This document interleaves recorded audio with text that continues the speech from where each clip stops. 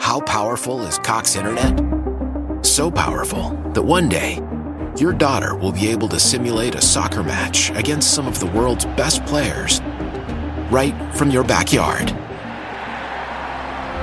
Get gig speeds powered by fiber from Cox. It's internet built for tomorrow, today. Internet delivered through Cox's hybrid fiber coax network. Speeds vary and are not guaranteed. Cox terms and other restrictions apply.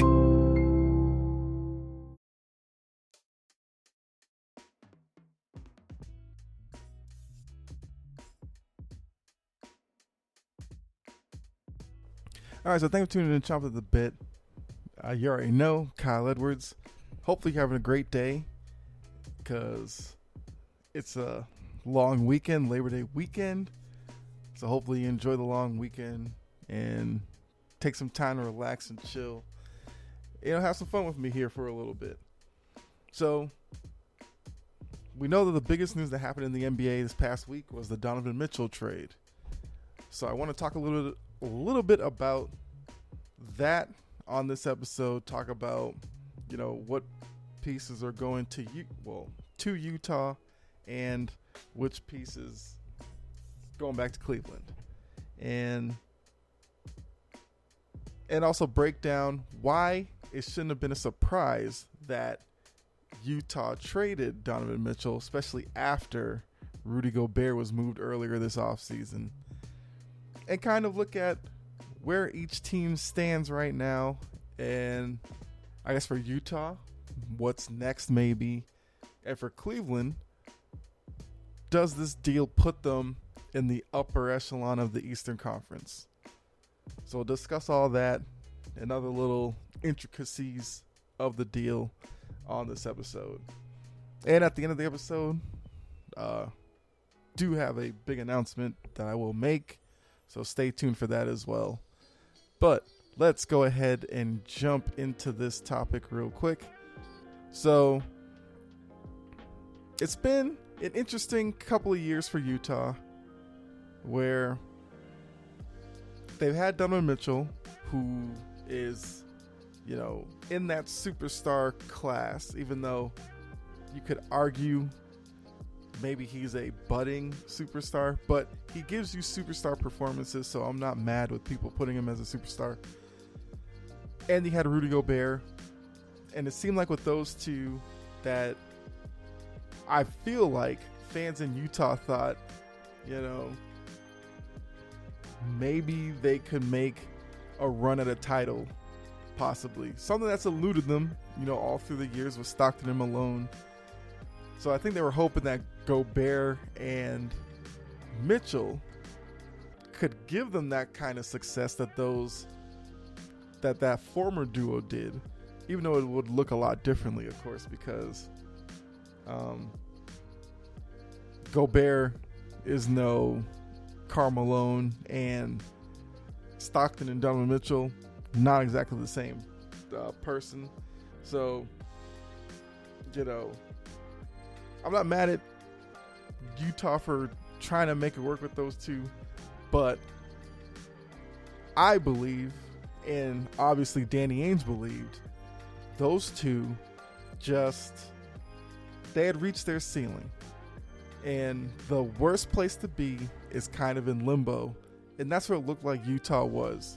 Because if you looked at the Western Conference, you had teams like, Golden State was better than them. The Clippers, you know, when their pieces are healthy, they're better than them. Denver, when they have their pieces, they're better than them. And you're seeing teams kind of moving around them and jumping over them, like Memphis. And because of that, I feel like each year Utah's going to be 4-5 seed, and then come playoffs, they'd probably be a first round exit or it'd be a hard fought first round series, and then they'd bow out in the second round.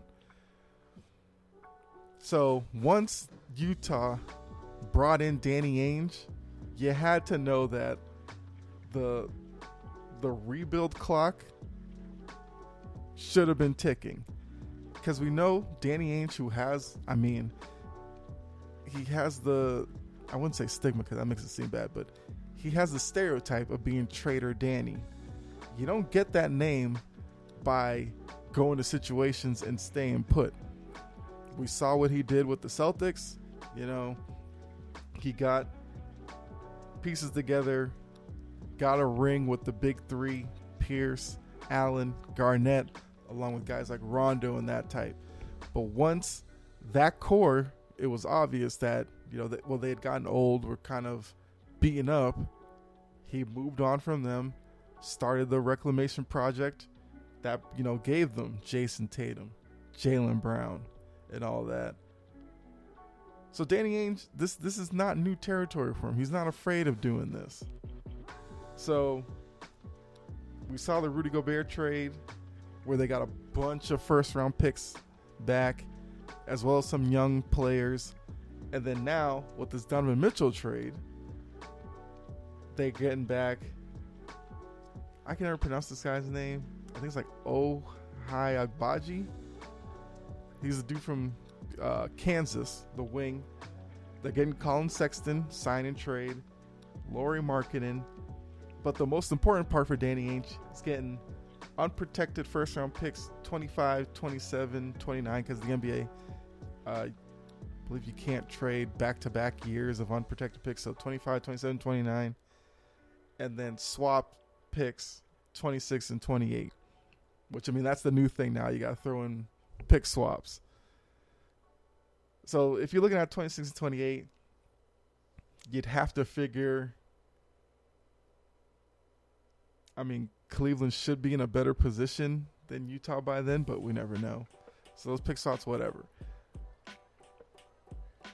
So between the Gobert, now the Mitchell trade, Utah has a whole treasure trove of first round picks to run with.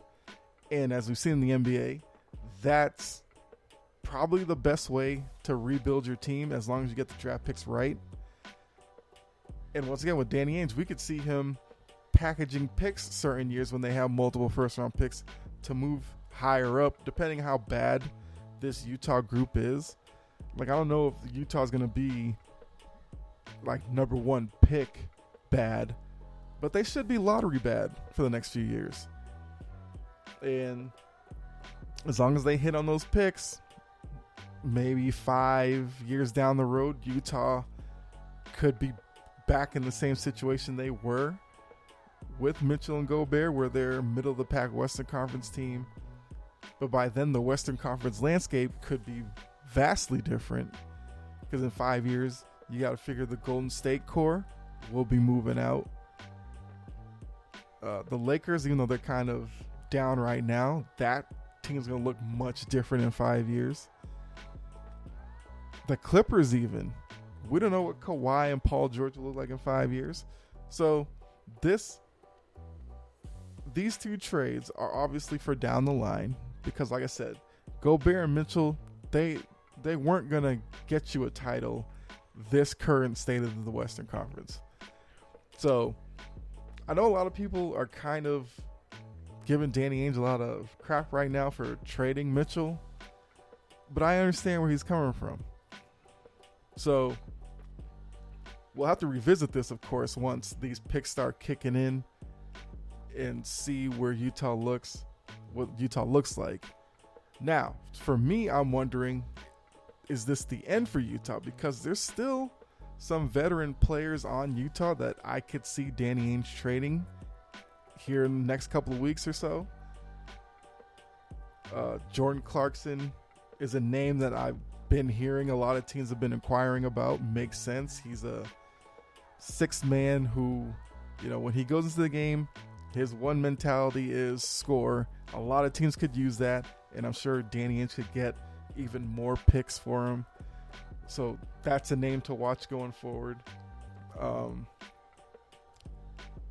I think the interesting name for Utah is Mike Conley. Now, I guess before I talk about Conley, Bogdanovich is another guy who I could see Danny Ainge moving, because he's a perimeter player, and a lot of teams in the league right now could use that. So that's another piece that Danny Ainge could get more picks for. But I think the most interesting one is Mike Conley.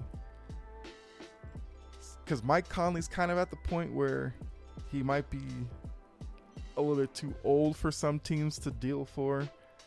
But veteran teams like, if the Lakers had pieces that Utah would want, I could see that happening. But like a veteran lane team that is missing maybe a floor leader, Mike Conley fits perfectly there. But then I could also see Danny wanting maybe to keep Conley around, at least maybe until like the trade deadline, to kind of be a veteran leadership for these young guys that are clearly coming in. And then around the trade deadline, maybe Conley gets moved to a contender or something like that. You know, the respectful thing for a veteran player. So don't expect Utah to be done trading not even close. And like I said, once Danny Ainge made the announcement that he was going to Utah, this was already in the works to me. Now, looking on the other side, Cleveland. Cleveland is in an interesting place as well, because the East is, to me, much deeper than the Western Conference. So Cleveland is trying to find its way out of the middle in the East right now. Because you look at last season, you had Milwaukee clearly better, Boston better, Miami better, Philly better. And then that's where kind of Cleveland was mixed in with, Chicago and Brooklyn, Atlanta, teams like that. So a trade like this is clearly Cleveland trying to jump from that pack of the East up to the top 4-5 teams there. And I think this has the potential to put them there. Because like I said, last season they were hovering around play-in as either like the 6th seed just out of the play-in or falling in, whatever. And depending on what goes on in Brooklyn with the circus going on there behind the scenes, Cleveland could find themselves in that same situation this year. But I understand why Cleveland's doing it, because for Cleveland, are they a free agent destination? No. There's a lot of cities like that for whatever reason, weather, whatever. So to acquire players like Mitchell, you got to do it through trade. And yes, did they give up, young assets? Sure. But that's what you're going to have to do. Colin Sexton, but it already seemed like Sexton was kind of on the outs in Cleveland for whatever reason. I guess maybe Garland, and I don't know. But it seemed like Cleveland had soured on Sexton, so I had to figure he was going to get moved at some point. But if you're going to move Sexton, might as well move him for another guard. So Mitchell now enters an Eastern Conference landscape where going into next season, you're looking at Milwaukee better, Boston better.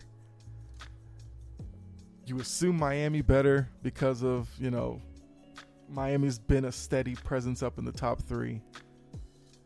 But I think after that, you have kind of a lot of questions in the East. Philly's going to be a good team. You just wonder, yes, Harden looks like he's in shape based off of the offseason stuff that we've been seeing.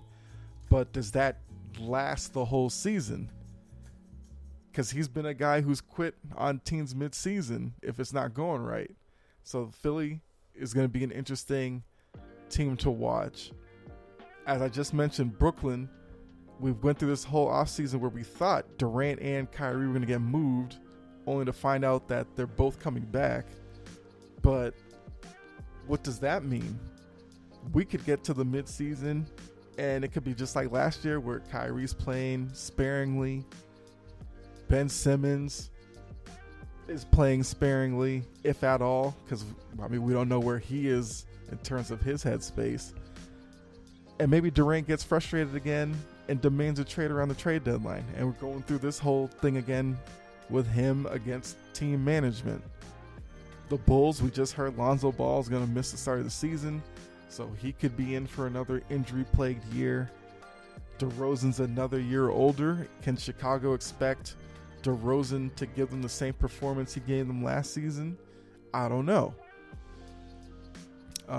What other team? Okay, Atlanta just traded for DeJounte Murray, but we don't know how Murray and Trae Young are going to fit together on the court, so there's questions there.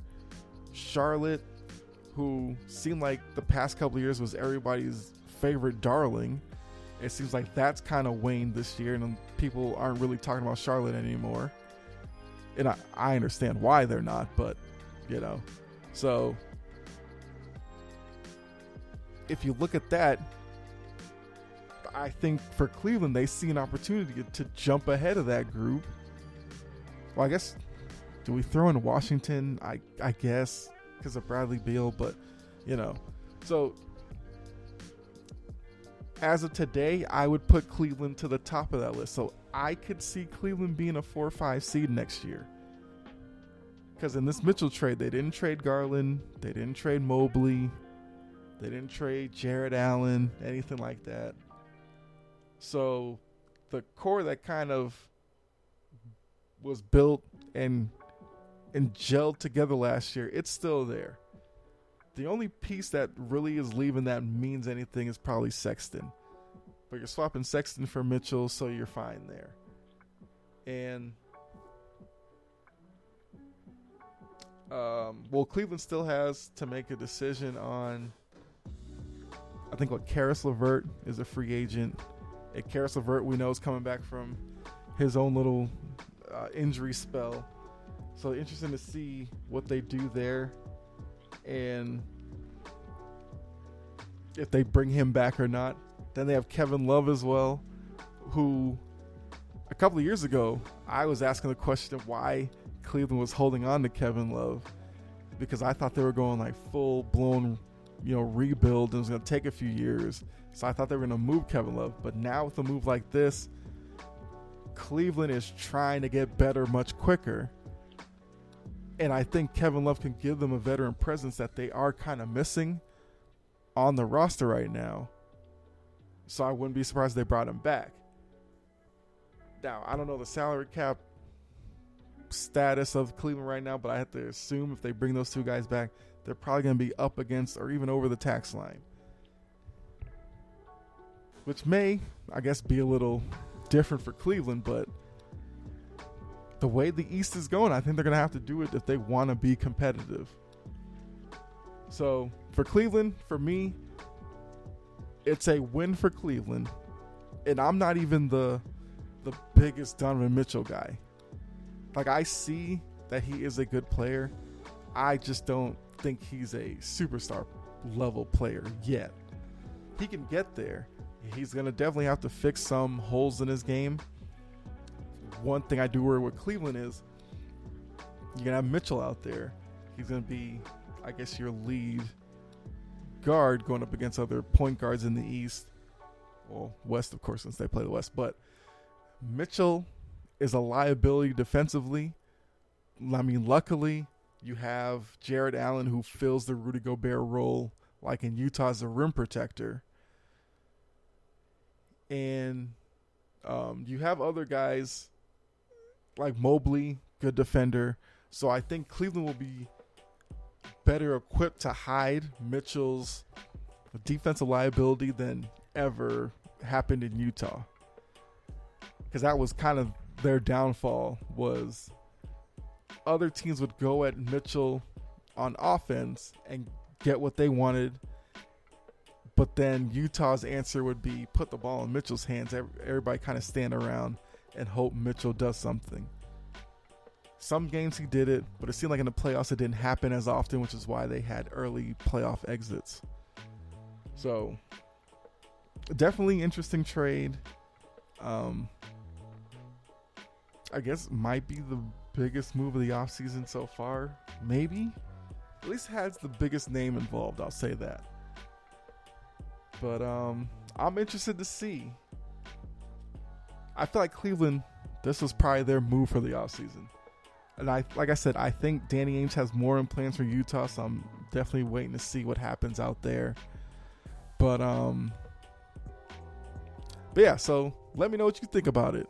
You know, who do you think won the trade? Do you think Cleveland, in acquiring Donovan Mitchell, has propelled themselves to the top level Eastern Conference, so they win the trade? Or do you think the assets that Utah got back in the trade, as well as where you think Danny Ainge could potentially take Utah, they won the trade?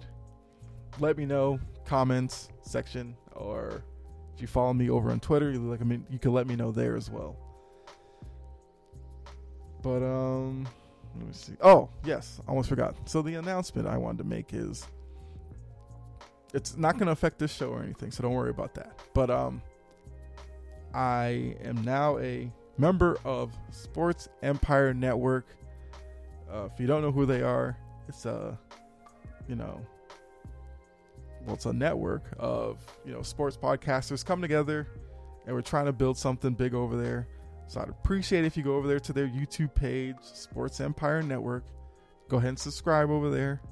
Or if you're on Facebook, follow their Facebook page, Sports Empire Network. Would appreciate it. But so I will be appearing on there Tuesdays, I believe 7 p.m. ish Eastern time, and that's gonna start this Tuesday. But the reason why you should subscribe is I could be popping up on other shows on the network as well. But Tuesdays is going to be my scheduled time over there. But like I said, they have like a Friday night show, which I'll probably start popping up on every once in a while. So definitely do that. Appreciate it.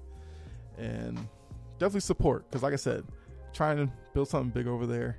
And I was happy to, they reached out to me. I was happy to, accept it, because I like what they got going on there as well. So definitely do that for me. But as I always say at the end of the episode, hopefully you enjoyed it. If you did, hit the like button, subscribe, follow, share. You know what to do, all that good stuff. Really helps out. But be safe out there.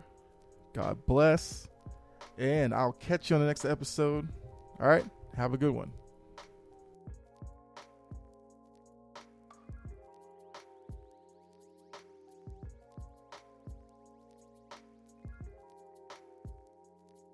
Why?